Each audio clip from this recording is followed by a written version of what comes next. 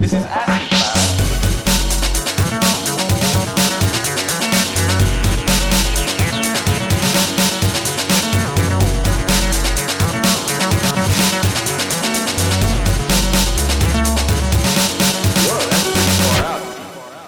Hello and welcome to ACFM, the home of the weird left. My name's Keir Milburn and I'm joined as usual by my very good friend Nadia Idle. Hello. And my other very good friend, Jeremy Gilbert. Hello. And today we're talking about myth and myths, which isn't a straightforward concept, I think. So we need to determine, firstly, what is a myth? And then secondly, why would we want to talk about myths? Why do they matter? Who wants to have a go at that? I think I'll get into the defining of a myth a little bit later, but maybe I'll start with some of the things that I'm interested in. So when we picked this topic, thank you, Keir, this was another great one of yours. Things that I was thinking about were, I guess I'm interested in how myths function and what purpose they serve more generally. Things like how myths and myth-making happen, how they spread, and how the quality or efficiency of a myth is related to the modes of transmission, in effect. So is it, if it communicated through word of mouth or newspapers or Twitter, or like what bits of culture transmit that myth, like how it affects how successful the myth is in spreading in a way. Also, of course, how myths are related to power. So who gets to tell the story? And also if a myth is a weapon or a defense. I'm also particularly interested in myths and how myths represent women and how they serve patriarchy and the subjugation of women and our dehumanization through creation of, things like the mysterious feminine subject and, an attempt to summarize women, which we'll get to when we speak about Simone de Beauvoir's work later.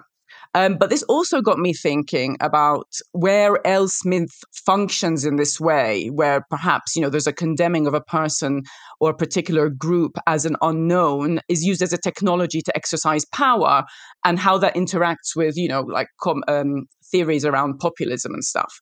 And I'm also interested in how myths relate to values. So how do they speak to values? What do they reveal about values?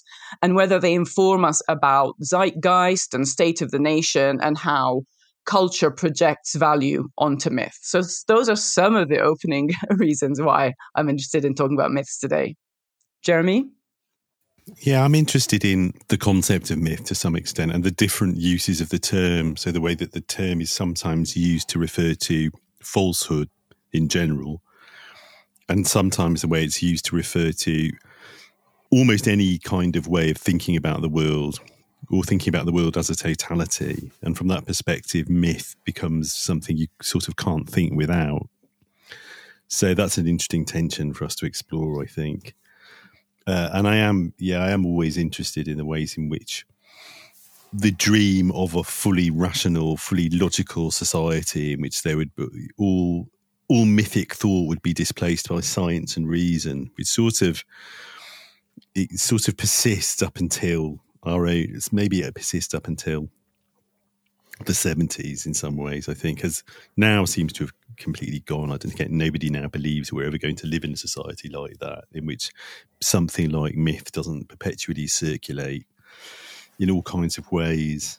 And I guess the appeal of myth as well, in the sense of the ancient stories, which we still know people were telling themselves and each other thousands of years ago.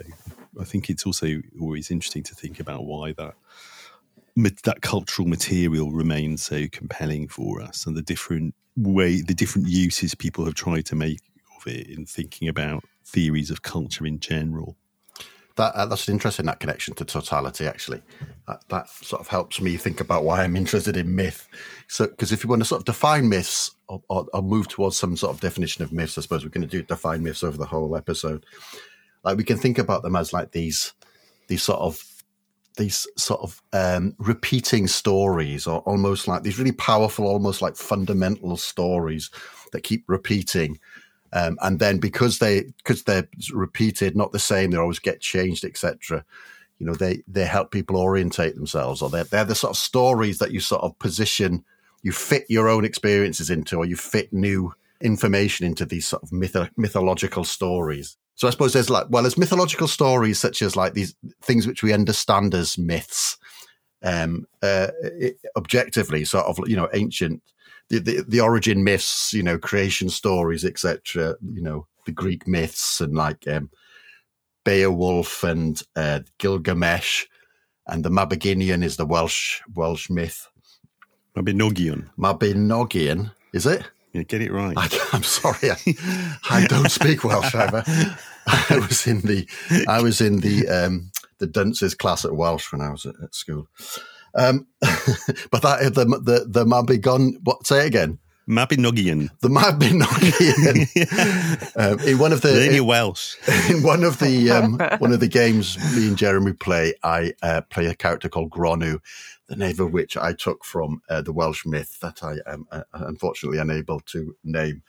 But anyway, there's these sorts of myths, and we sort of, that people analyse those and try to think about the role that they play in society. But people also use the word myth to think about much more sort of proximate or recent sort of stories which get repeated all the time. And they're like, one of the things that's important about them is that they seem to sit basically outside history and to some degree outside rationality, because when we talk about something as a myth, it's something which is sort of like given, something which is unexamined, if you know what I mean. And they sit outside history because like myth and history are probably two different ways in which you could think about time. They don't relate to each other. Myths are something that sits outside history. At least I think that's true anyway. Yeah, well, it's interesting to think about the emergence of the idea of myth and mythology as a potential object of study. Mm-hmm. And that's really something that emerges in the 18th century as part of the Enlightenment, precisely coterminously with the invention of modern history and historiography, and the idea of having a sort of science of culture, a science of society, which you start to get with people like Vico and Herder and their successors. And I mean, really what's happening is, on the one hand, the rising liberal bourgeoisie of Europe and its colonies has decided that it can define the difference between itself and all previous generations by the fact that it has a more or less scientific conception of the world, and it no longer believes all kinds of magical things or supernatural things about the causes of the world and its phenomena. And instead, it's seeking a historical and scientific understanding both of its own past and its present and its potential future. And on the other hand, people are, becoming much more knowledgeable about the different sets of beliefs from all around the world. And so you start to get these collections of mythology published, which are quite different. It's quite different from the older idea that you read the classics, you read like the ancient Greeks and Romans and their stories because they're part of the great cultural and literary inheritance, which is an idea which persists right up until the present. Instead, it's this idea that you read all these different sets of stories that so-called primitive people have had and have told it themselves and each other to explain the world. And you start to be able to translate things like, the Sumerian tablets and the Babylonian tablets, which have, the oldest stories, like the story of Gilgamesh, which are even older than the surviving Greek stories and Egyptian, for example. And people start to realize that, well, there do seem to be all these patterns. There seem to be these repeated patterns and these repeated tropes in stories and so-called myths from around the world. And by sometime in the 19th century, this is a real preoccupation of people. Like, how do you understand? What do we make of the fact that there are all these recurring patterns? So, in George Eliot's novel Middlemarch, one of the characters, Casaubon, is perpetually working on his great academic work, which will be the key to all mythologies. So the idea that there might be some underlying structure, some underlying pattern to all of this it's already a really strong idea by the late 19th century. And it's an idea which very much informs disciplines like anthropology, like right at the start of their emergence as academic disciplines.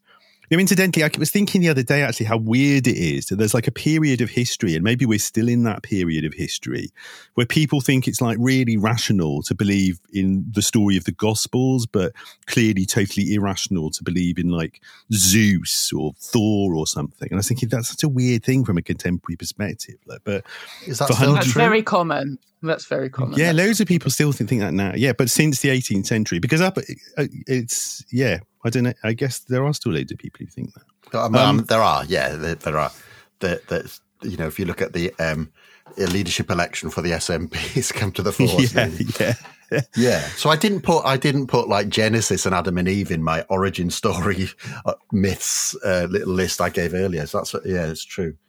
I mean, the thing that really starts to blow people's minds in the 18th, 19th century is finding out the things like the story of the flood, like occur in all these other myths, and we still don't really know. Well, is that because they were remnant? Is that because they had some historical veracity, or is it just because it was a story that circulated that didn't begin with the nation of Israel? It began in Babylon. Well, that's interesting. People don't really know.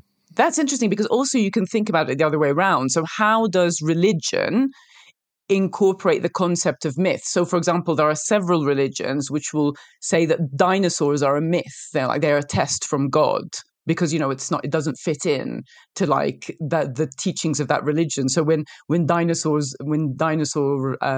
fossils were discovered, it's like, well, that's a myth. That's a test. Does that make sense? Yeah, no, that's true. Yeah, I mean, that's totally. I mean, that idea emerges as part of the process that I'm talking about. Because am I supposed to clarify to what I'm saying quickly? Like really early on in the history of Christianity, and I think it's also true of Islam, people aren't saying like, "Oh, there's no such thing as Zeus." Like that would seem like a mad thing to say. It's just like, "Oh, Zeus isn't like the creator of the world and a great god. He's like a demon. So you shouldn't worship him. There's this other god who's the one you should be really worshipping." The idea that actually Zeus just never existed at all, that comes much later in that history. And it's the idea that, so that clear difference, and it only really emerges as part of the process of separating out. The need for binary. I know that in Christianity and Judaism, like it's very, very late that you get to the point of saying, actually, all the other gods don't even exist, not just that they're rubbish and you shouldn't follow them. So that turns into a claim about truth, like an epistemological claim, rather than just a claim about authority in some sense, and a claim about what's superior. But then because of once you get to the early 20th century anyway, the idea that somehow myths are the ancient myths are this sort of key to understanding some universal features of human culture is really popular. It's all over the place. And I think probably the most influential elements of that idea that still survive are the psychological theories. So for Sigmund Freud and for Carl Gustav Jung, his contemporary, the founders of modern theories of the unconscious, the idea that somehow the ancient mythic stories tell us something about the universal workings of the human unconscious. It's really a central idea, actually. It's a central idea for them that persists to this day. But it's an idea which is always challengeable and is always potentially problematic, because anytime you're making claims to know and to be able to identify universal features of human consciousness, then you are going against what is normally the radical imperative to, as Jameson says, to always historicise, to recognise that in fact the forms of human consciousness are always changing. They're always variable, dependent upon the historical, social, material circumstances. I think we should play We Need a Myth by Oakville River. They're kind of late 90s, it's got a late 90s indie sound, but it actually was released in 2011. And it's a band from Austin, Texas, and it's got a nice, moody, mythical feel. So that's We Need a Myth by Oakville River. I need a myth brought back to life by a kiss. Strip away gray cement. Show me the world as it was again, as it was in a myth. Read through the series. We should probably flesh that out a little bit, as in, what is Freud's use of myth? And so the most famous use of myth is like, his comes from the Oedipal complex, in which he resorts to the sort of Greek myth of Oedipus, in which Oedipus kills his father and marries his mum. And so this is one of the things that Freud is influenced by, this idea that like these myths repeating different circumstances are repeated like fairy tales or in stories. You see them happening over and over again. And so where he goes from that is that, what's causing that? What's causing this repetition? And he's saying it's, there's a universality in the experience of childhood, or the movement from childhood to adulthood, perhaps we put it that way, which is being figured by these myths. Basically, that's his resort to, it's a way, myths are a way of accessing universal truths. And where do those universal truths lie? Well, they lie in common moments in the life cycle, or something like that. Yeah, I don't even know actually to what extent the Oedipus story predates, the play. It's Sophocles' play Oedipus Rex, which is the tragedy of Oedipus, which Freud is actually referring to with the idea of the Oedipus complex. But actually, yeah, I think it does. There's a reference to it in the Odyssey. There's references to it in Homer. So I guess it does count as a myth rather than just a really old fiction. And is there like a backlash or anything like in, schools of psychology, that there is the bringing in of kind of myth into analysis in that way? Well, the whole of modern clinical psychology to some extent is a sort of backlash against what are seen as being the overarching unscientific claims made by people like Freud and Jung in the early 20th century, arguably. As anti-history as well, or just anti-science? Well, it's an interesting point. Like generally speaking, this is a massive generalization, and there are going to be huge exceptions to this, but mainstream clinical psychology in the developed world is shaped by a particular set of scientific and philosophical traditions and assumptions, which are not massively interested in the question of the extent to which psychic experience is shaped by historical forces. They're just not really interested in that question. So they're more interested in kind of creating some sort of scientific protocols for developing theories of personality and behaviour and motivation, which are testable in something like supposedly kind of laboratory or clinical conditions, or just empirically verifiable through quantitative studies of some kind. And the question of the historicist critique of Freudianism and Jungianism and the general theory of the unconscious that they rely on will come more from the Marxian tradition, or come more from the socialist tradition. It'll come from psychotherapists to some extent, even working within that tradition, and also from sociologists. It'll come from sociologists and anthropologists more than anywhere else, actually. And because what happens over the course of the 20th century is that sociologists and anthropologists will increasingly say that they are identifying psychic structures in different cultural situations and different social groups, which are very different from those described by Freud. I mean, not always, of course. Anthropology is really anthropology as a discipline in the second half of the 20th century is massively influenced by the ideas of Claude Lévi-Strauss, the great French anthropologist. And again, Lévi-Strauss thinks he can identify some sort of basic structure of myth. But yeah, I would say those ideas they're always in tension with any approach, whether it's sociological or anthropological or Marxian or philosophical, which wants to stress the way things are variable between different cultures and different historical moments. And yeah, it's a sort of perpetual tension, isn't it? It's really hard to say to Freud, like, no, it's not even interesting that like the Oedipus myth and Hamlet have these really similar features, even though you can just explain that by the fact that Shakespeare would have been perfectly familiar with Oedipus Rex, for example.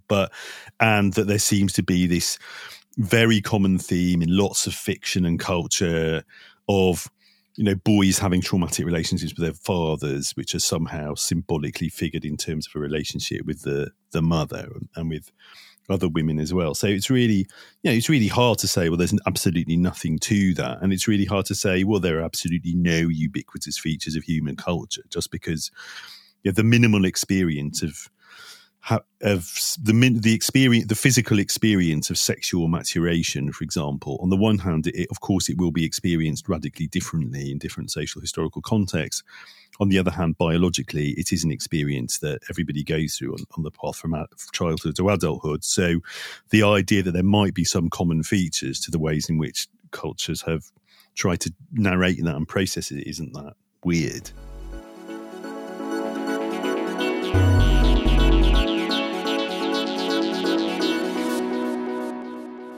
The Cocteau Twins, Persephone, from their 1984 album Treasure. Cocteau Twins, classic British post-punk art rock. Always really interesting.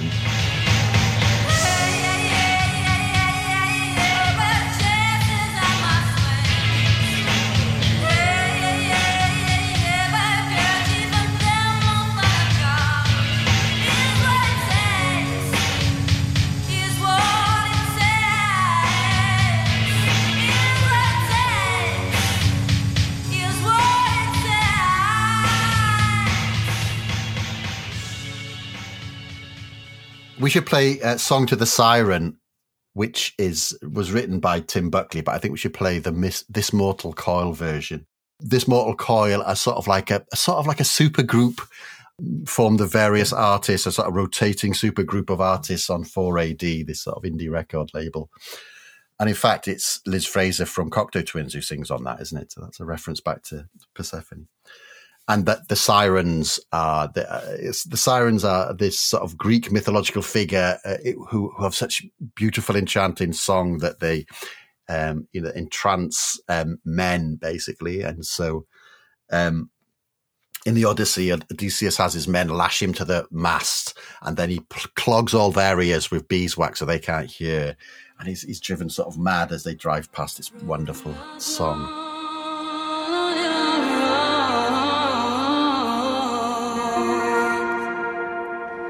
For you sing, touch me not, come back tomorrow.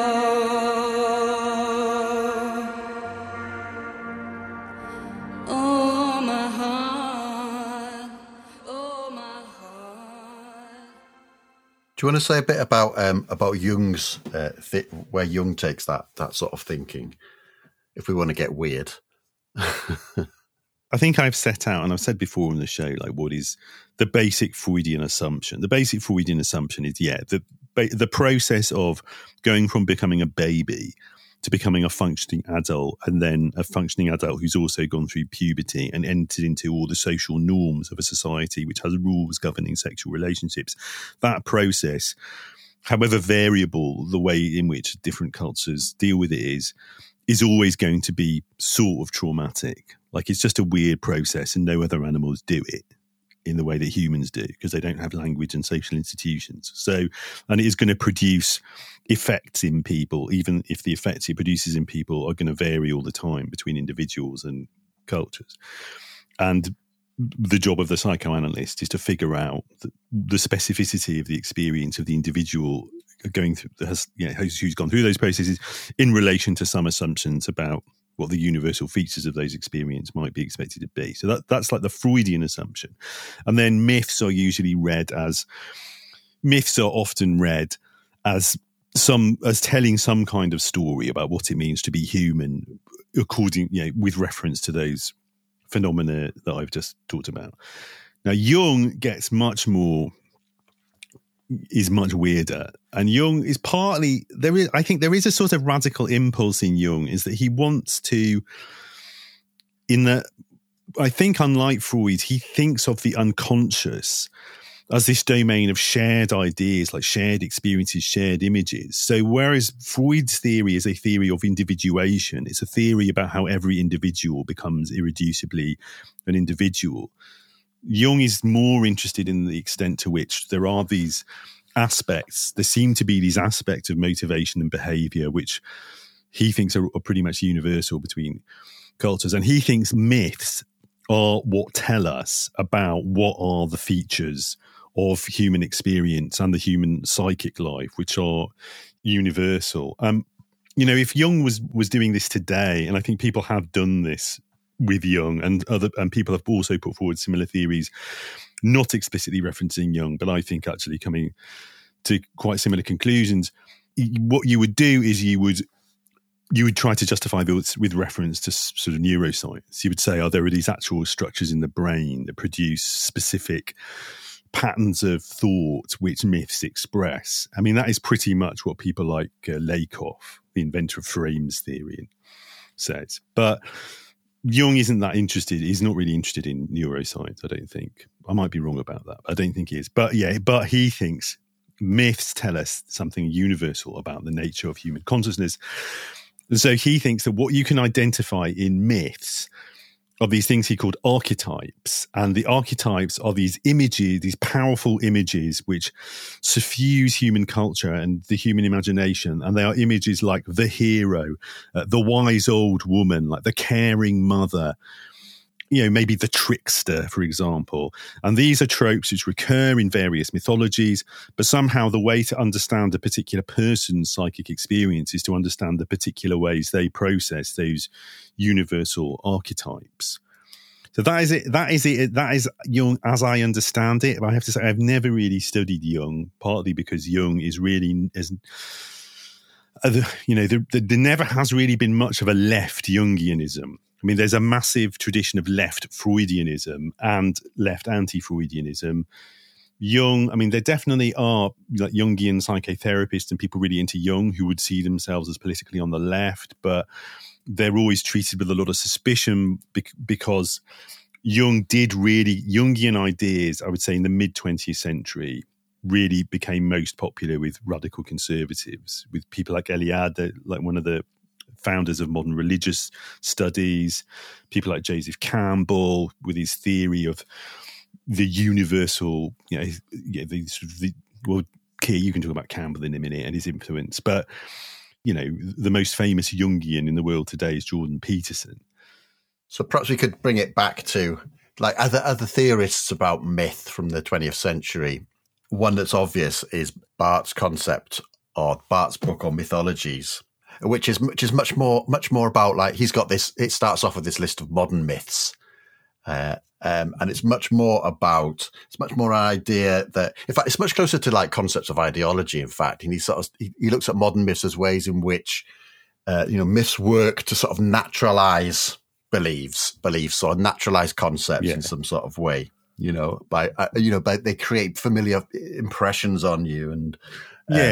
But Barth's book Mythology, it is a classic work of popular ideology critique, basically. Yeah, very similar to like Marx to capitalist realism, actually, in that sense. And it is just as with Mark Fisher's book Capitalist Realism, if you'd put in the title, this is a book about bourgeois ideology, you would have sold far fewer copies than calling it Mythologie, which is the title of Barth's book, which came out in 1956, I think, which is actually he had a column in a newspaper for a while, and each column was just like, it was a very short analysis of like an advert or a concept in contemporary culture that was a myth.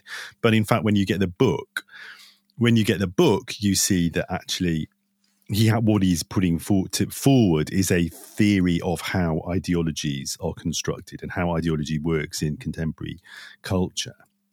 So it is just a synonym for ideology, I think. Yeah, or it's an angle on ideology critique, put it that way.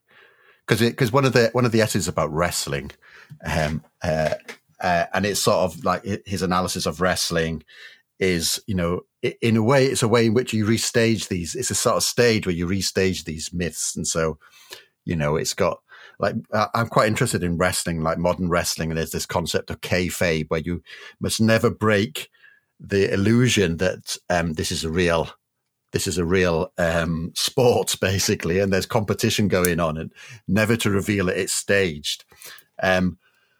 And like, so what gets staged are these sort of, society's conceptions or the operative conceptions of like good and evil. Do you know what I mean? I watched a documentary the other day about this wrestler from the 70s called Adrian Street, who was from the Welsh Valleys, and his dad was a miner.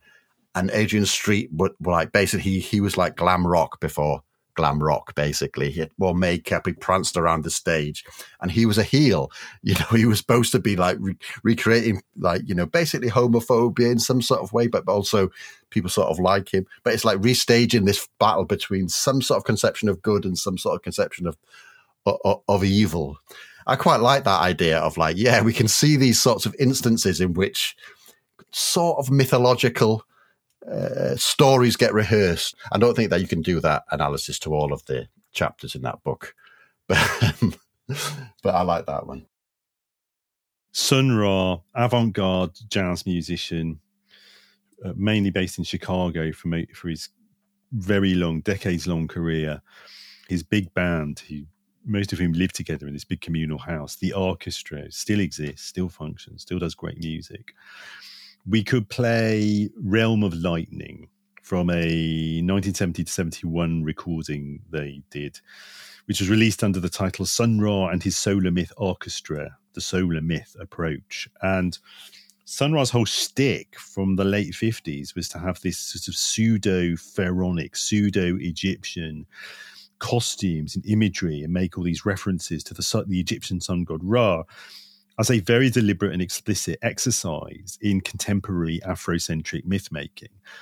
This Egyptian imagery was important to African American people like Sun Ra because, of course, the Egyptian people were African, and yet the Africanness of the first, arguably the first, or one of the first of the great Mediterranean civilizations was sort of written out of European ways of remembering that ancient history for a very long time. So it was a way of reasserting the centrality of African experience to world history, adopting this imagery in a very self-consciously, explicitly mythical way, but in a constructive way, an enabling way. And so Sun Ra is really a great example of mythic thinking, a mythic practice, being explicit and obviously political. And this track, Realm of Lightning, is just one of very, very many they recorded in many, many different styles over decades.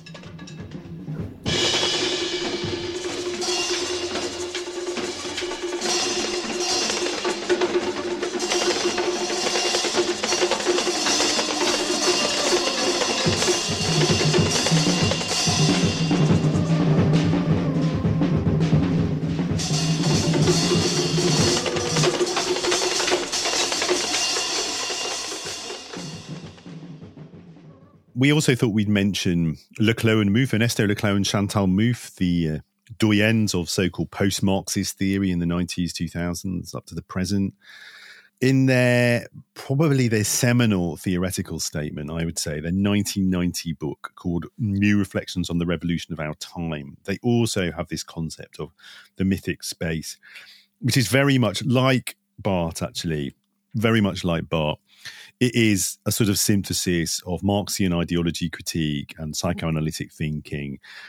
And I don't think there's any point me trying to get into a big unpacking of how they use that term in that book. Basically, again, the mythic for them is the domain, the order of discourse within which a society imagines itself as a sort of totality, imagines itself as a sort of whole. Of course, what's really important for Leclos and Mouffe is to stress the fact that any conception of society as a complete whole, as a totality, as not always constituted by antagonism and incompletion and dissatisfactions, is just that. It is a fantasy. It is a fantasy. And, the fantasy in psychoanalysis is always to some extent, every fantasy is to some extent the same kind of fantasy, and it is always a fantasy of completion, fantasy of things being complete and whole and it not being constituted by any inherent lack. So that is how they conceptualize it. So, you might think of something like Brexit, like the fantasy of Brexit, the myth of Brexit as being the thing which is going to solve all the problems, which will bring the nation together and will also define the difference between the nation and its enemies, whether they are internal enemies, the Remoaners, or external enemies, the nasty foreigners, that Brexit is going to end the influence of. So that is how they use the term. What is slightly ambiguous in both Barth and Leclerc and Move, although Leclerc and Move tried to make it less ambiguous, is the question of, well, are these just modes of thought which it is not possible to do without if you are going to have a functioning society? Or are these particularly untrue ways of thinking about the world that a radical critic needs to try to get beyond in order to find some more true way of thinking about the world? And that is a persistent question with thinking about myth. But we talked a bit about Freud and Jung and Roland Barthes, and we've talked about Leclerc and Move, who were writing in 1990. But we have leapt over somebody who I have said before in print, I think is arguably the most important thinker of the 20th century. And I think you're going to talk about her, aren't you, Nadia? So I thought it was important to mention Simone de Beauvoir's work here. I think it's chapter 3 of the famous book, The Second Sex, where basically she starts talking about there being different kinds of myths. So in summary, she says that there's one kind of myth, which is like this one, the myth of women. And so she says it's sublimating an immutable aspect of human condition, namely the so-called division of humanity into two classes of individuals, as a static myth. So she's got this concept of the static myth. And basically what she says on that is that this kind of myth projects onto the realm of ideas a reality that is directly experienced or conceptualized on the basis of experience in place of fact. So the way she puts it is that the idea it becomes indisputable because it's beyond the given. So she has this concept of beyond the given, and it's endowed with like an absolute truth. So even though, of course, in reality, you get multiple kind of different existences of woman, or what a woman is and how a woman behaves, which calls actual women, you get this mythical thought which puts this idea of the eternal feminine as, unique and changeless.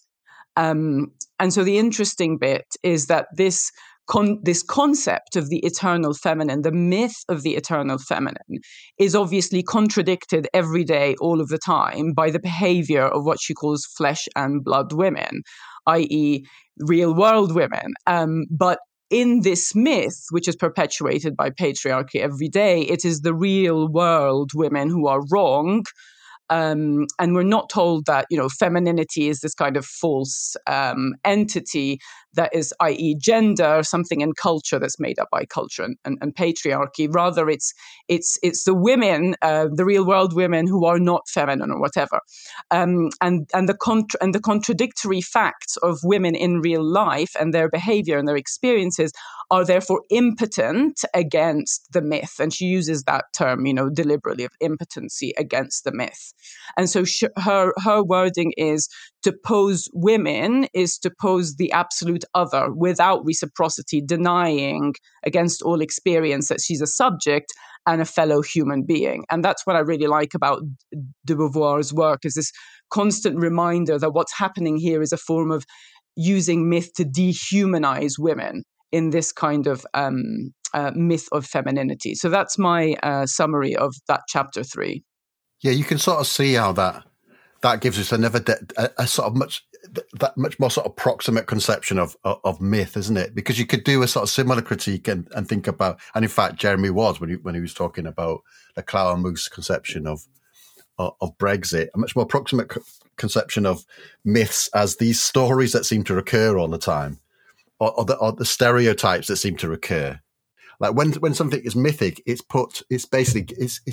seen as something which is given, that we don't have to it's not possible to critique Do you know what I'm saying? Yes, yeah. Does this make sense? Yeah, of course, yeah. I mean, that is also, that is the classic definition of ideology as well. Yeah. I was just going to say, it's not a self-identifying myth. So in the case of, the eternal feminine, it's so beyond truth that it takes this identity as beyond given. Like there's no awareness of it in culture, right? And that's the point, where there are other myths which recognize themselves as myths. Yeah, that's the distinction in it, I think, is that these things which are sort of given and therefore not seen as myths or not recognized as myths, and then things which are not self-consciously, which we self-consciously think about as myths or as mythic. That is a really interesting distinction. And I think it does map onto actually different conceptions of ideology, because in the history of ideology critique, going back to Marx and Engels in the German ideology in the 1840s, throughout that history, there is this tension between an idea that you differentiate ideology from scientific truth and true knowledge of the world, or whether you just differentiate ideologies from each other, socialist ideology from capitalist ideology.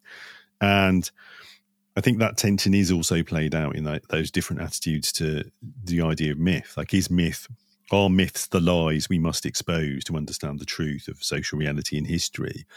Or are myths the stories we recognise as indispensable, while also recognising that they are just stories? But interestingly, that tension I was just talking about is not really there for like some of the major conservative thinkers of the mid-20th century. I mean, especially thinking here of Leo Strauss, who we didn't mention in our notes, and I meant to. Strauss was the guy, the American conservative thinker, who just flat out said, societies need myths. And he just said they were just necessary fictions. He said, for a society to function, most of the people in the society have to believe a load of bullshit about it, that the power elite have to know is bullshit. And he just literally said it, and it's still a hugely influential text within certain strands of elite conservatism. It is said to be one of the books which your real members of the power elite will study, because that is what they believe themselves to be guided by. I have no way of knowing if that's true or not. But that wasn't entirely separate from the use of the concept of myth made by people like the American mythologist Joseph Campbell. I think you should talk about Campbell, Keir. It just made me think, when you were talking then, it just made me remember that the sort of at the high point of like the post 9/11 project for a new American century, that sort of like pre or during the initial stages of the Iraq war, there were all of these. I remember these sort of like Straussians around Bush were like really into this idea that like I can't remember this interview, but there was an interview with a liberal journalist, and this like arrogant young Straussian is saying, "Oh, look, you go and study reality. Why don't you just go and study reality? It doesn't matter to us, because while you're off studying reality, we'll be off creating a new reality. And then you can come along later on and study that." Basically, it was like, we're masters of the universe because we're going to create our own myths, and those myths will structure the world, etc., etc. Yeah, and those guys genuinely thought that it was a good idea to do the Iraq war, and it was necessary to do the Iraq war without any reference to the question of whether Saddam posed any real threat, even to American interests, because you need an enemy to fight. Because America was losing its way, it was falling apart because of the end of the Cold War, and you just needed a war, and you needed an enemy. And they were really explicit, like that was their theory. I mean, obviously, like you can make a very small leap from that to, Tony Blair and Alistair Campbell and the Sex Step dossier and the faked, Iraq can bomb the UK in 45 minutes or whatever, that sort of claim. Sure, and there's something there about myth as mobilizer, right? Is basically saying that these are important things to, going back to what we're saying about ideology, to be able to mobilize society in a certain direction towards a certain aim, Did we talk about Georges Sorel when we talked That's about... exactly what just came to my mind, yeah. Georges Sorel, who Gramsci was in a sort of dialogue with sometimes, he had this whole weird idea that the idea that was coming out of syndicalism, which was that there was never really going to be a great general strike, but somehow the myth of the great general strike as the horizon to which you were organising was necessary for radical organisation. It's a dangerous direction to go in, the idea of the necessary myth. I agree. It's sort of interesting, though. It's interesting because for Sorel, it's not like the whole point of the myth is not that it will persuade people rationally to do something, but it will create, he talks about like an intuition of socialism, that we'll have an intuition that like, you know, socialism is something which is definitely going to happen. Do you know what I mean? We can feel it around us, you know, these intense feelings of certainty in some sort of way. And so it was that the myth would create the motivating or the animating force which would permit the sort of, you know, huge efforts and even like the great sacrifices that probably are actually necessary in order to get to socialism. That's an element of myth, isn't it? Basically, it acts on these, like creating these sort of like effective bonds, basically intense effective bonds. Yeah, well, I think we have hit on something here, which I don't think we're not going to have time to explore here. It's something for future, but the philosophical position from which I would critique that would be, as it often is on this show, sort of Spinozist Marxism, which would say it is correct to recognise that you have to work with people at the level of their feelings and their hopes, and you have to give people opportunities to feel optimistic and hopeful. But it is wrong to say that the way you'd ever do that is by telling them stuff you know is not true, because that can never work. That can only ever lead to sad affects, bad affects.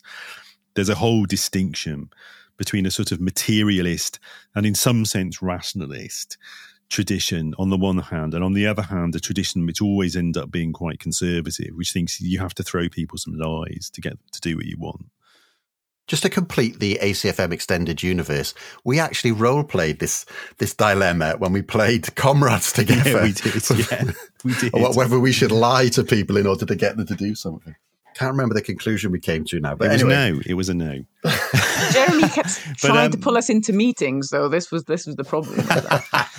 Well, that's the two options: endless meetings or some animating myth, which will no doubt lead to fascism. Yeah, exactly. That's exactly the point. That is Gilbertism. You cannot end the endless meeting of freedom. Here comes the defense. Without imposing a kind of mythical surface on the collective discourse, which will tendentially lead to fascism.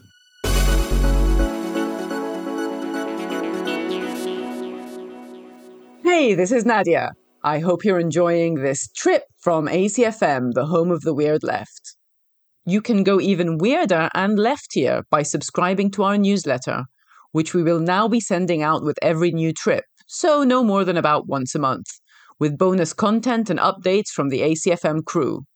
To sign up, go to novara.media/ACFM newsletter. For more music and less chat, follow the ever-expanding ACFM playlist on Spotify. Just search for ACFM.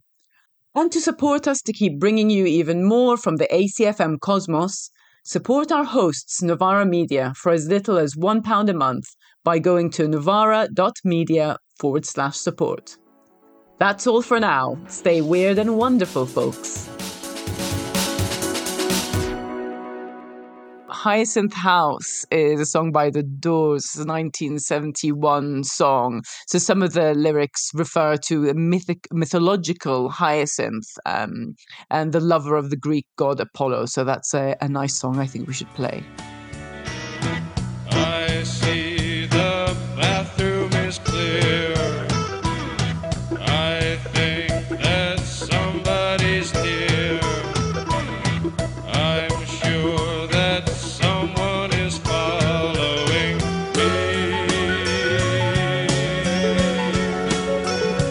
Oh, yeah. I've also got a reference to Apollo. I just thought we should play An Ending, which I think is the first track from Brian Eno's 1983 album Apollo, for no better reason than we don't play enough Brian Eno on the show. And it's called Apollo, who was a Greek god, obviously.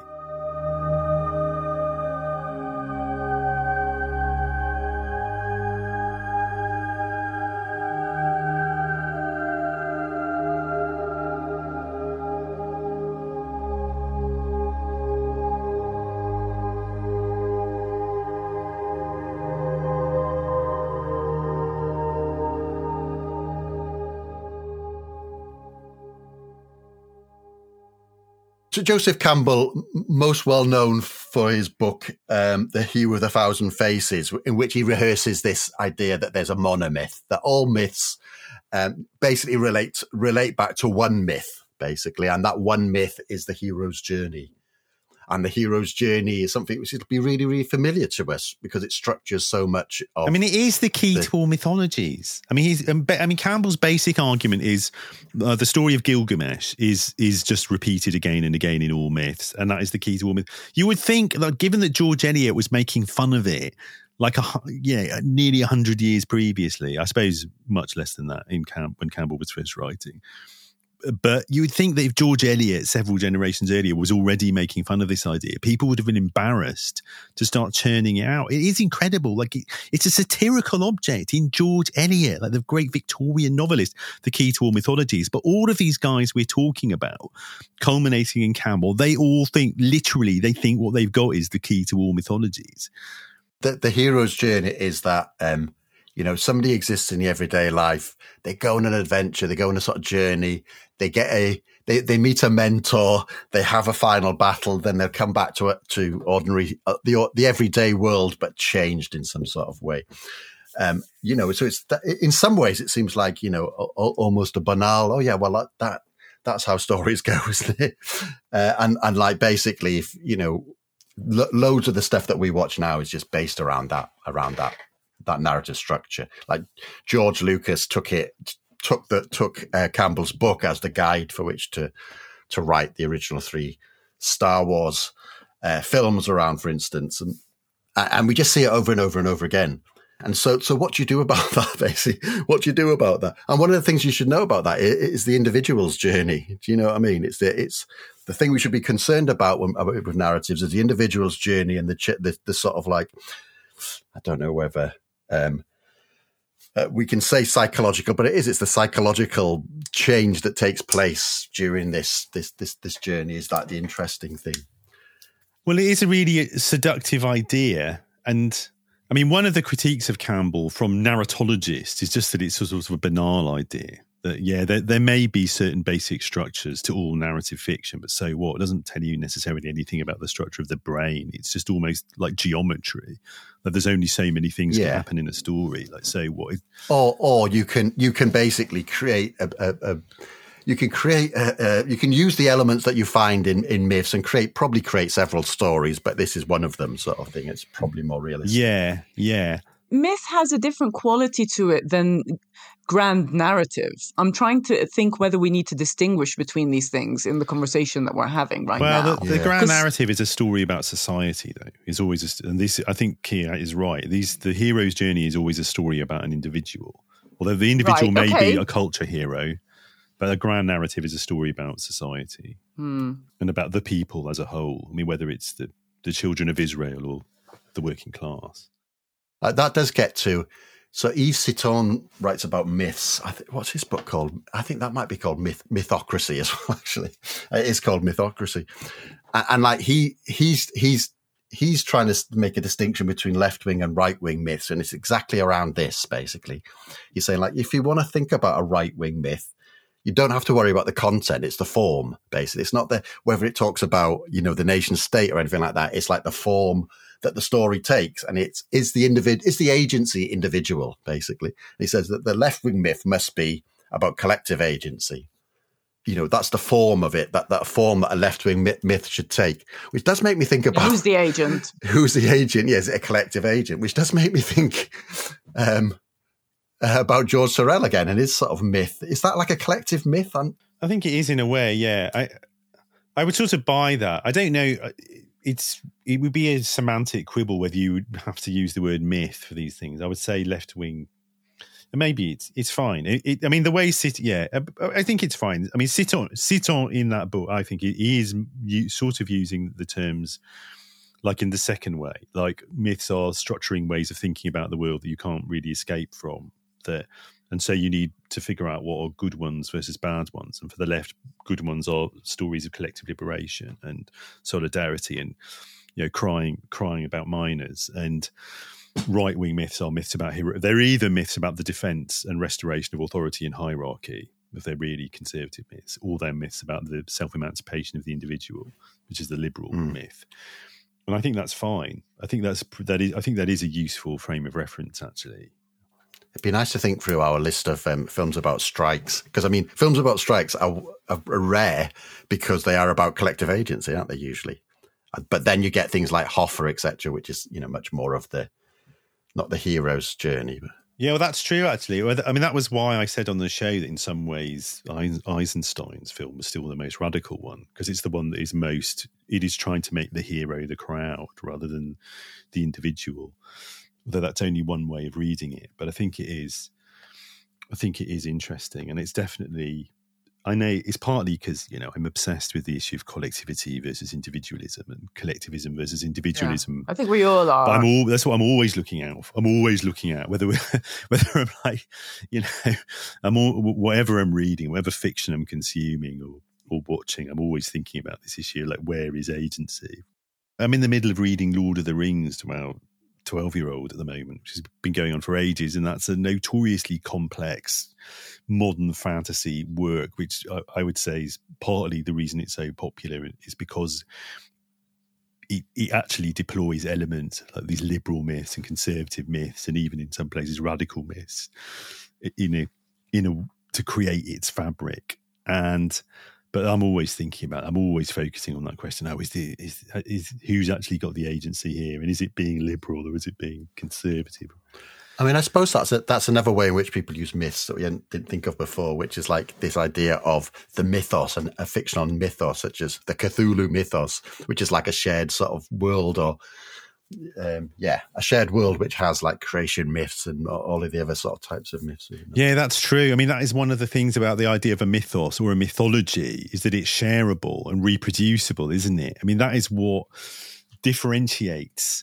I mean, the great works of fantasy fiction of the 20th century, people like Lovecraft and Tolkien, are partly considered great because they've sort of inspired other people to, within the, depending on the limits of the IP, the relevant IP laws and the restrictiveness or otherwise of the attitudes of the author's estate.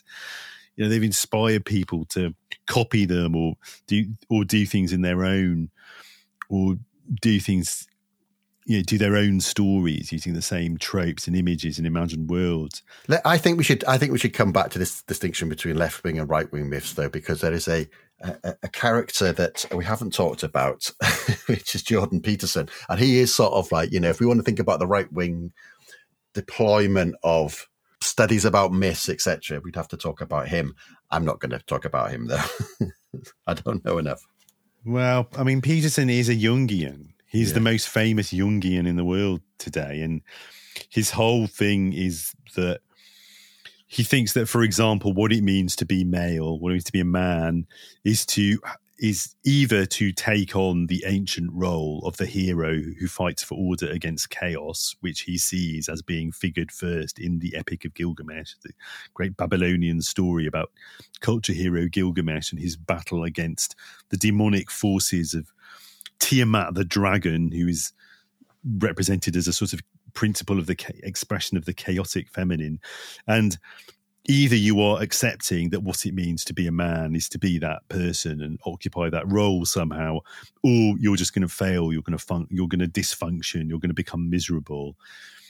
I mean, that's why you should tidy your room. So, I don't know. That's as much as I can say about it, really.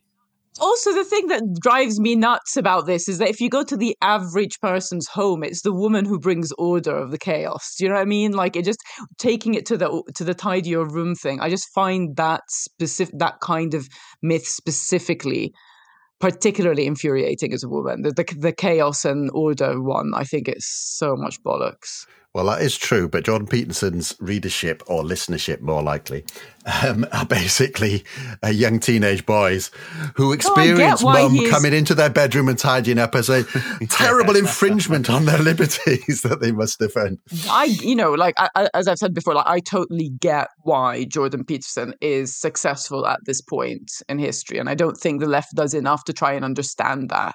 But I still obviously think that myth is just really, disgusting as a woman.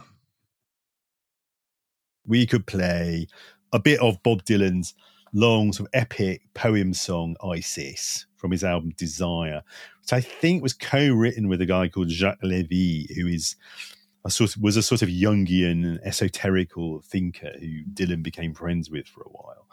And it very, very deliberately tries to play around with these archetypes, such as the archetype of Isis, the ancient Egyptian goddess who end up becoming a central figure in the mythology of some of the esoteric and occult groups of the early 20th century as well.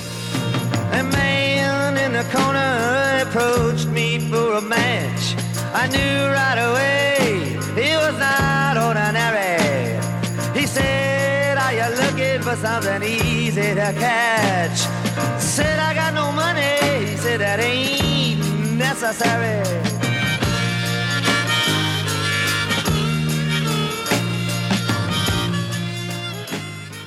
The first time I encountered Jung or Jungian analysis was in Grail Marcus's book Lipstick Traces, which is basically his book about punk, but it's not about punk. It's basically about the Situationist International and all of the sort of avant-garde art movements that sort of repeat in punk, I suppose you put it like that. But at a certain point, he introduces Jung's idea of archetypes, and then he did like the thing that really sticks in my head. And he does this thing where he links John Lydon, who is basically Johnny Rotten, aka Johnny Rotten in the Sex Pistols, and then Pill. He links him to John of Leyden, who is like this, and a sort of like this proto-communist Anabaptist from the peasant revolts, you know, where they take over Munster and all these sorts of things. And like, he's just doing a fucking play on his words, you know. It's like perhaps it's like synchronicity. It's like, oh yeah, John Lydon and John of Leyden. And it's like, I remember reading it thinking, God, this is good fun. But like, that is fucking bollocks, isn't it? It's just, and he's trying to use like this idea of archetypes in order to sort of, to back that up. But like, I think that is part of what is appealing, or why that sort of like Jungian analysis sort of fits in to a sort of the contemporary sort of cosmic right sort of like assemblage, if you want to put it that way. Like where basically like a lot of the joy of that sort of conspiratorial far right, which definitely goes into like, you know, Peterson and so forth, is that idea of like politics as like making these connections between these things, you know, like politics as a treasure hunt where you, oh, look, this fits here. And then if we can go over there, and like, which is the structure of things such as QAnon, you know, where you have to link things together and all that. We've talked about this before when we talked about the cosmic right and so forth.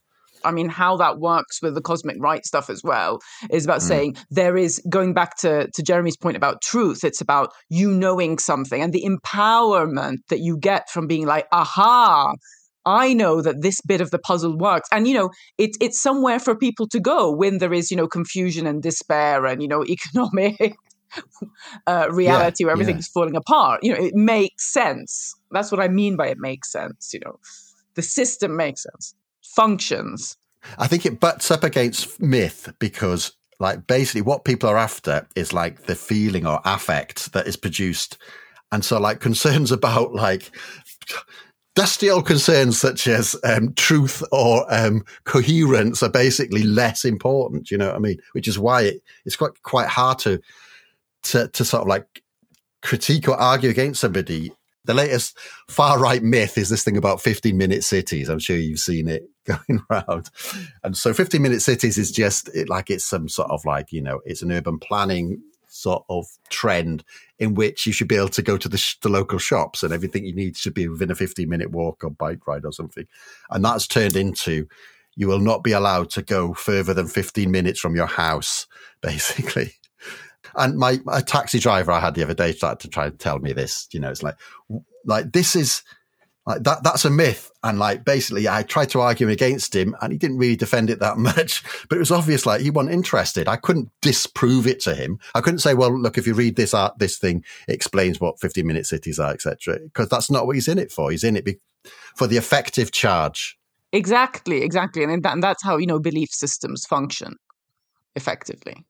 Yeah, one thing to say about all that is that when you're looking at these things like conspiracy theories, it becomes very difficult to completely dismiss the claims of the psychoanalysts or the mythologists or others that there are universal tropes, or there are at least tropes which repeat and repeat and repeat within the very long tradition of quote-unquote Western culture. Because, I mean, the tropes around things like QAnon, you can find in what are clearly themselves just conspiracy theories going back to the early Middle Ages. The idea that someone is murdering children somewhere, for example, is that it just does come up again and again and again, to the point where you can say, I would probably say, don't really buy that it's a absolutely ubiquitous feature of human culture, but might be a pretty ubiquitous feature of human cultures that have reached a certain degree of urbanization and complexity, so that people sort of feel like they don't really know what's going on a lot of the time. Yeah, and that makes sense. And people are anxious about who's going to look after their children if something happens to them, because you're not in a tight tribal structure where you know who's going to look after them. So there are these really persistent tropes. Leclos and Mouffe, actually, Leclos and Mouffe would be very clear about the 15-minute thing. They'd say that's a perfect example that what myths are always myths of, to some extent, or at least in the kind of society we live in today. They're the myths that someone somewhere, the constitutive outside, the other, the thing which defines the community you belong to simply by not being it, is trying to stop you achieving what Leclos calls the absent fullness, like stop you achieving the state of completion and satisfaction and complete freedom.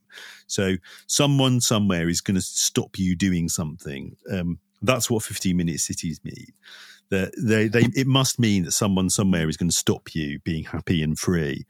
And to some extent, their psychoanalytic perspective is that, look, what it means to become a rational human subject is to recognize everybody feels all the time like not quite fully satisfied. That's just what it means to be human.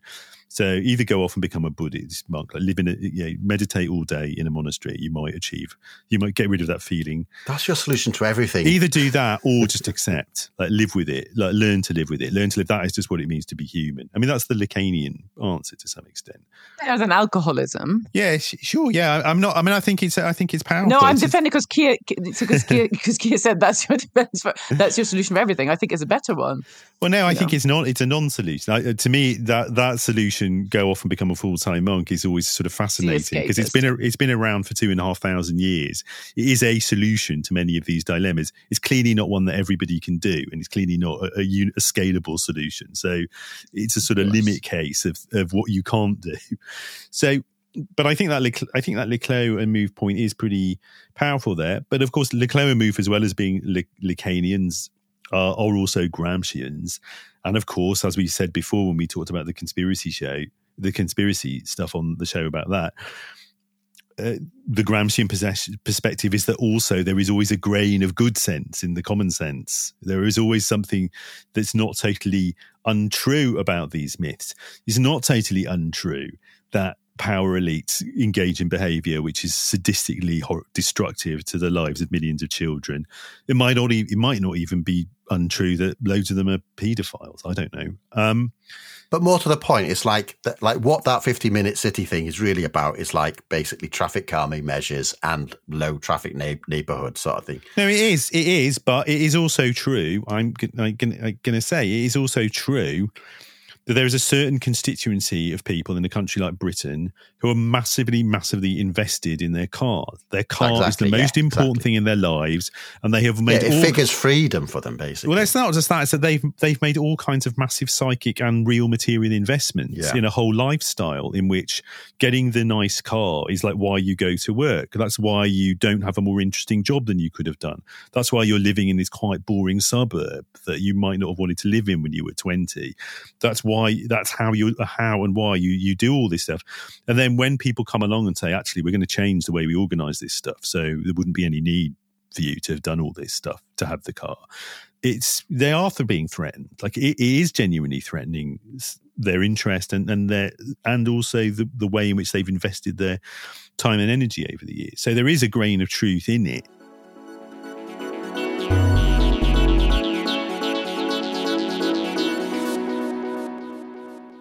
Susie and the Banshees, Mirage. I'm apologising, but not really, for everything being from the 70s and early 80s this time. It usually is. It is the great period for music.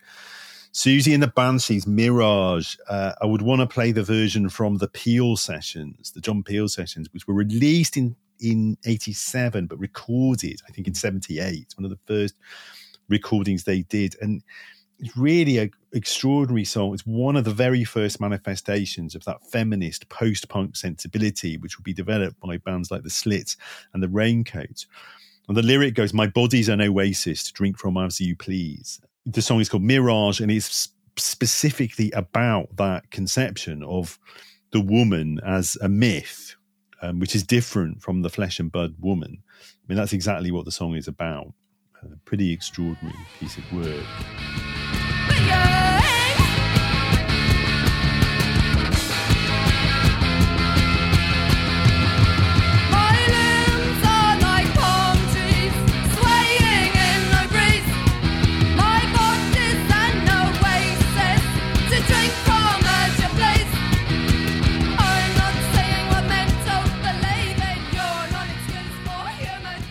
I sort of think I have a clearer idea about this than I did when we started, actually, because I sort of think several things. I think on the one hand, ultimately, I always say this to people. One of the few things the left has going for it is the fact that we're telling people the truth. Like, we can never let go of that. There is a difference between truth and bullshit, and we know more of the truth in it than the liberals and the conservatives do. We can demonstrate it. We can prove it. Outcomes correlate with expectations more often if you do what we say than if you do what they say. They don't always, but more often. And I think that is really important. We have to hang on to that. On the other hand, I sort of think it's true, as people like Leclos would say, that any notion of society as a comprehensive totality is sort of mythic and is going to be flawed and problematic.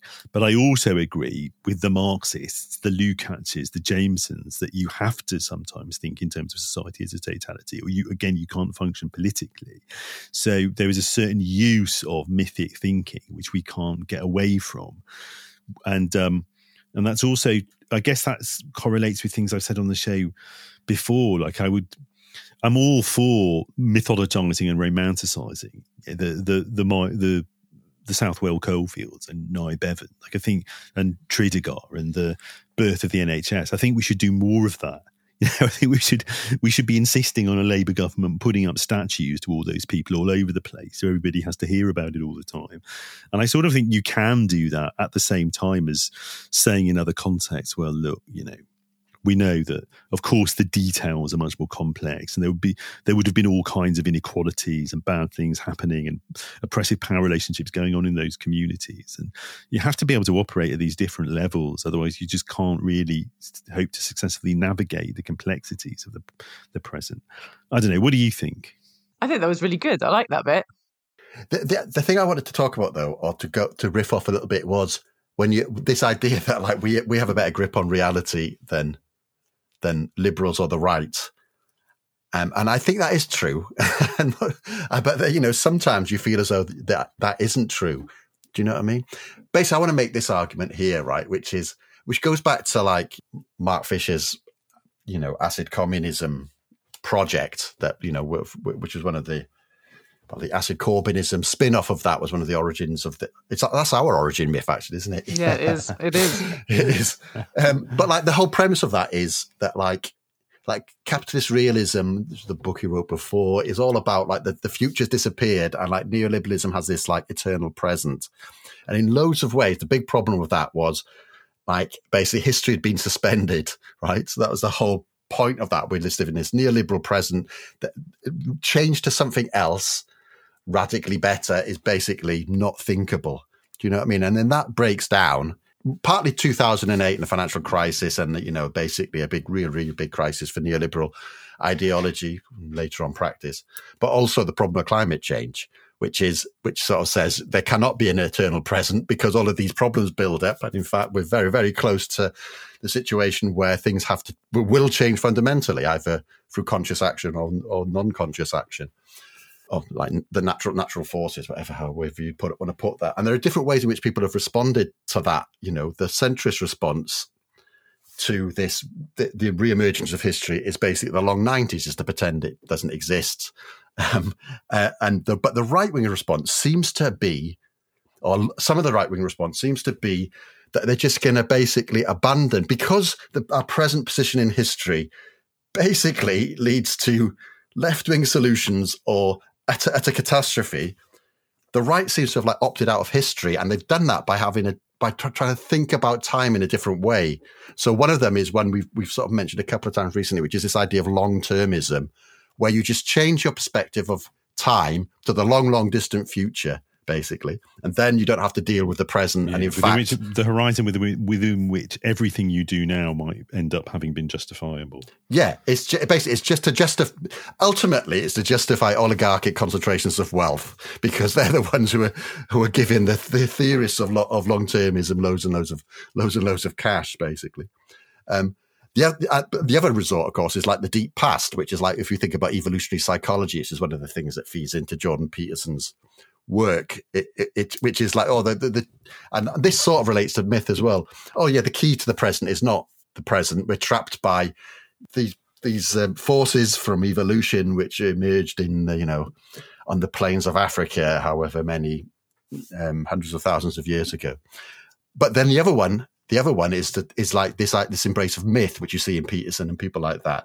And so like myth being outside of history, where we talked about it a little bit earlier, but like the type of temporality you see in myth, like mythic time, tends to be like cyclical, so secular conceptions of time, which you do see come up quite often in like right-wing conceptions of like what's going on now. Look, you're mistaken to think about this as like time is linear, which is what history says.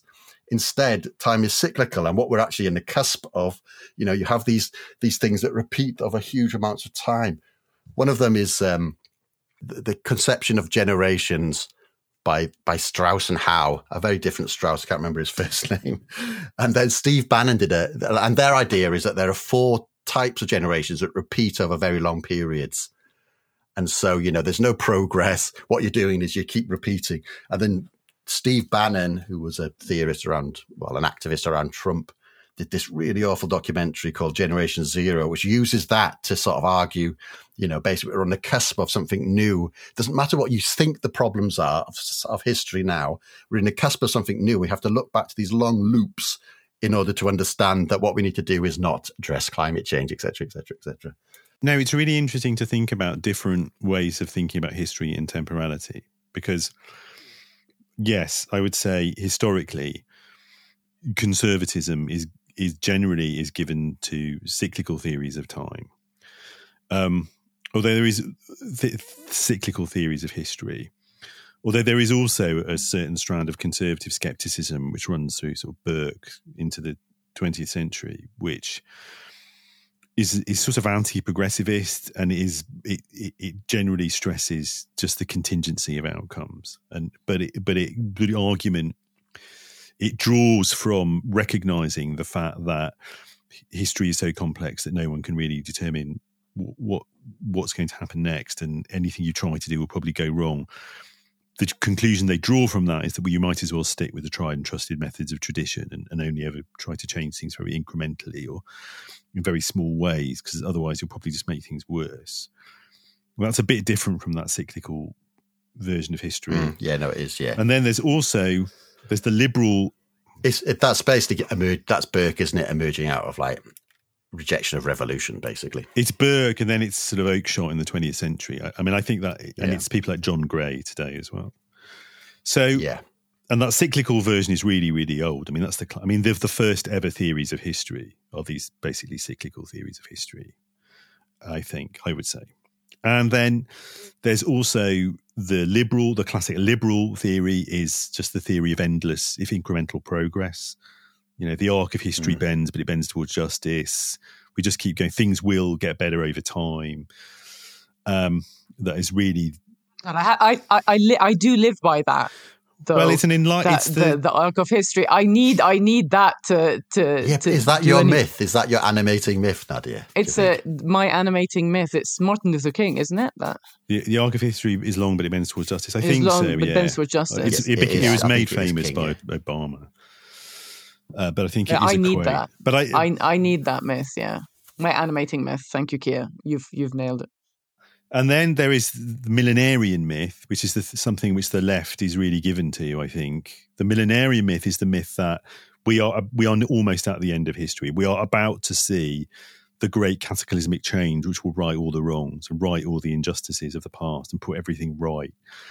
And there was certainly a millenarian strand of Corbynism. So I think, but the trouble with millenarianism is that historically it's always disabling for the left. Like as soon as it's the temptation for radicals, which I think you always have to avoid. I mean, one of the things which thinkers like Leclerc and Mouffe are preoccupied with from the 80s onwards is trying to incorporate those elements of that conservative skeptical view, which are obviously right in some senses, which is into a left-wing perspective, which doesn't completely give up on the possibility of a different future and doesn't give up on the elements of millenarianism which are useful, the messianism, as Walter Benjamin calls it, in just that it doesn't give up on the hope for a possible better future. I think it is really interesting. I mean, I think my perspective is that you sort of have to bring all of those elements together somehow. Maybe not the cyclical theories, which I'm not sure are in any way recoverable from a radical perspective. But like there is a big tradition of thinking about repetitions. So the left's perspective on time and history is probably much more to do with, it's not just that there's a linear progression, but there are ruptures and jumps and moves backwards and leaps and repetitions. I'm thinking of like the 18th Brumaire course, right? Where, of course. Basically the new emerges wearing the clothes of the old, etc. First as tragedy, second time as farce and all that sort of stuff. Yeah, that's true. But it's also like, if you think about like Mark Fisher, when he writes Acid Communism and he's trying to sense the reopening of the future, he goes back to the 70s. You know what I mean? It's like looking for the past, for the lost futures that seemed possible in the 70s.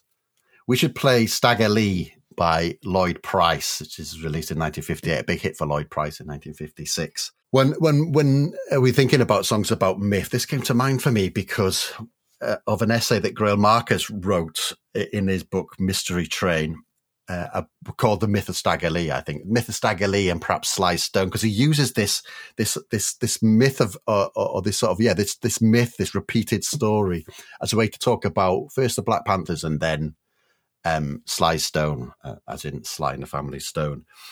And so Stagger Lee is this sort of myth, but it's based on an actual incident, I think, in which this sort of like high living, high dressing pimp called Stagger Lee shoots a guy called Billy Lyon over a game of cards. Billy Lyon steals his Stetson hat and Stagger Lee shoots him dead.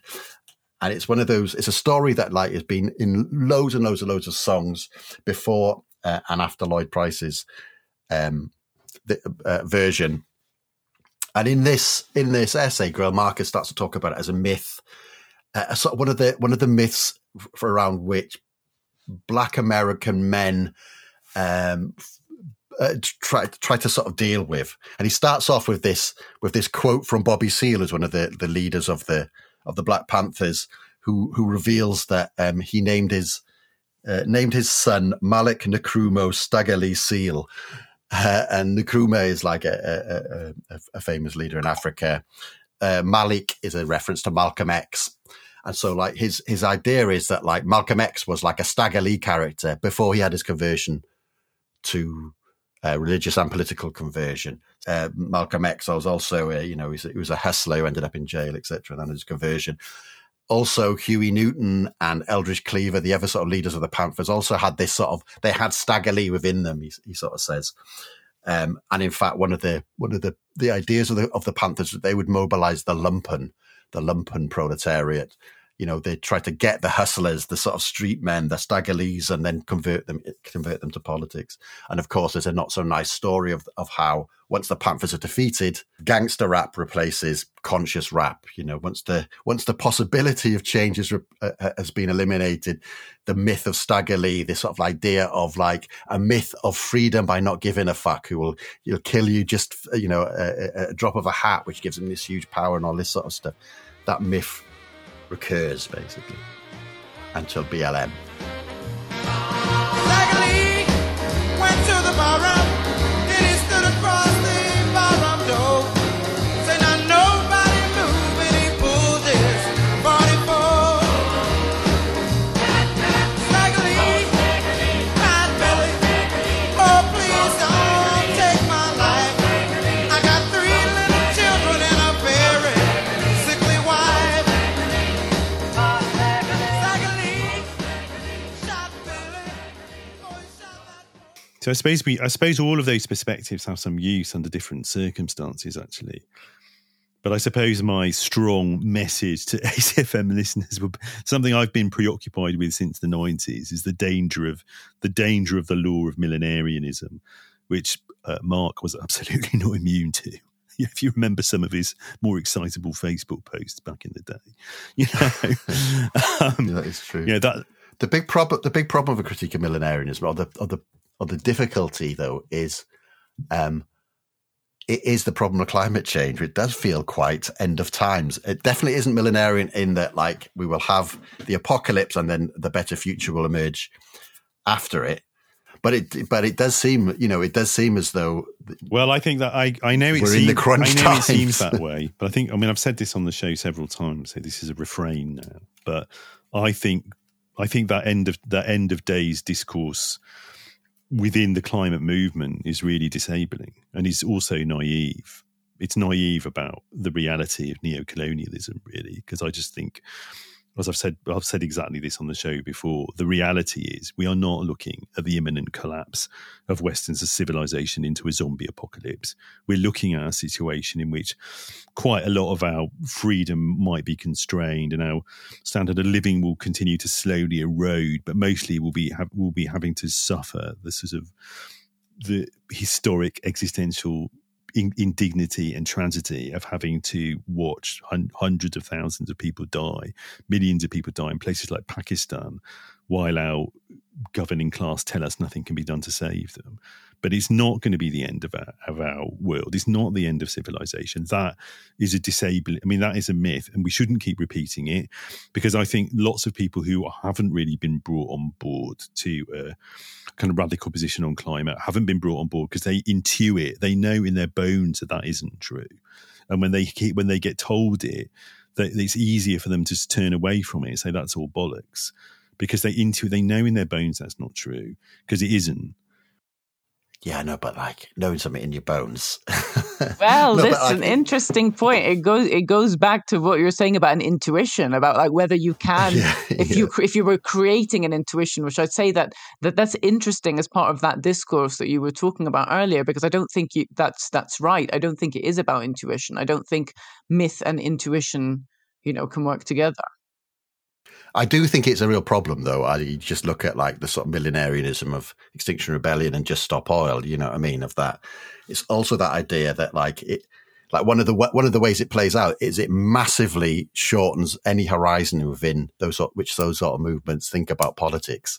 It's basically 5 years. There's nothing that exists beyond that. You know, no, but it's true. Well, that's 5. Yeah, yeah. Well, that's why the correct synthesis of all these different perspectives on history into I would stick my neck out here and say a completely non-mythical understanding of history and our place in it is it's demonstrably true that progress is possible. That is demonstrably true, and so all the versions of the conservative view of history, which is that progress ultimately isn't really possible, either because it always goes wrong in the end, or because we're living through endless cycles of repetition. Those things are just demonstrably untrue, and the entire project of history as a discipline of the past couple of 100 years has been to show that they are untrue. That is untrue, but also it is it's also not true that progress just happens without fighting for it and without conflict and without massive conflicts of interest having to be played out and resolved, as the liberals say. And it's also not true that progress ever happens quickly, ever happens really suddenly, that there's ever a kind of sudden miraculous transformation of the kind that millenarianism promises. And I think that is what it means, actually, to live free from myth in a good way, is to recognise all of those things. Like, I think what the left needs to embrace after this, after this slow cancellation of the future has been cancelled, is that problem of like the problem of transition, of like, it is possible from starting here to go to somewhere else, basically. That doesn't happen in a millenarian instant, right? That is a problem that you have to think through. Well, how can we act now in order to get to a different place in the future? It's a problem that gets raised by climate change, because one of the ways, if you say the problem of transition now, that people think about transition towns, etc. But that's one of the big problems that the left has grappled with and has a lot of knowledge of, I think, over the last 2 or 3 centuries. And I think there's a deep insecurity on the part of parts of the left that their myth or story, or however we're going to define myth in this case, is just not true, that we cannot win. And I think that's a huge problem, like as a deep-seated, latent affect that's sitting within of people. Well, I think but this is something I've always said to students. I've always said, look, the thing you've got to avoid is the fatalism of the disappointed revolutionary. Yeah. That is why you have to avoid millenarianism. Because if you set yourself a ridiculously unachievable goal, then when you don't achieve that goal, you will then be easily convincible that achieving no goal is possible. Also, it goes back to the individualism thing about if you think that everything has to happen now not just in your lifetime, like it has to happen this year, then again, going back to what you were saying, Jeremy, about your place in history, like understanding that you are playing a part and then that is important, but you might not get all of these things in your lifetime. But if you understand history, then you can see that where gains have been made and how those have had a huge effect on people's lives. Yeah. I've done it before. I'm going to quote George Eliot. I'm going to quote Middlemarch again. The growing good of the world is half. What is it? That things. Do that again. I'm starting the quote wrong now. For the growing good of the world is partly dependent on unhistoric acts, and that things are not so ill with you and me as they might have been is half owing to the number who lived faithfully a hidden life and rest in unvisited tombs. That's massive shivers. Yeah, that's made me feel really emotional. That's really good. This is ACFM.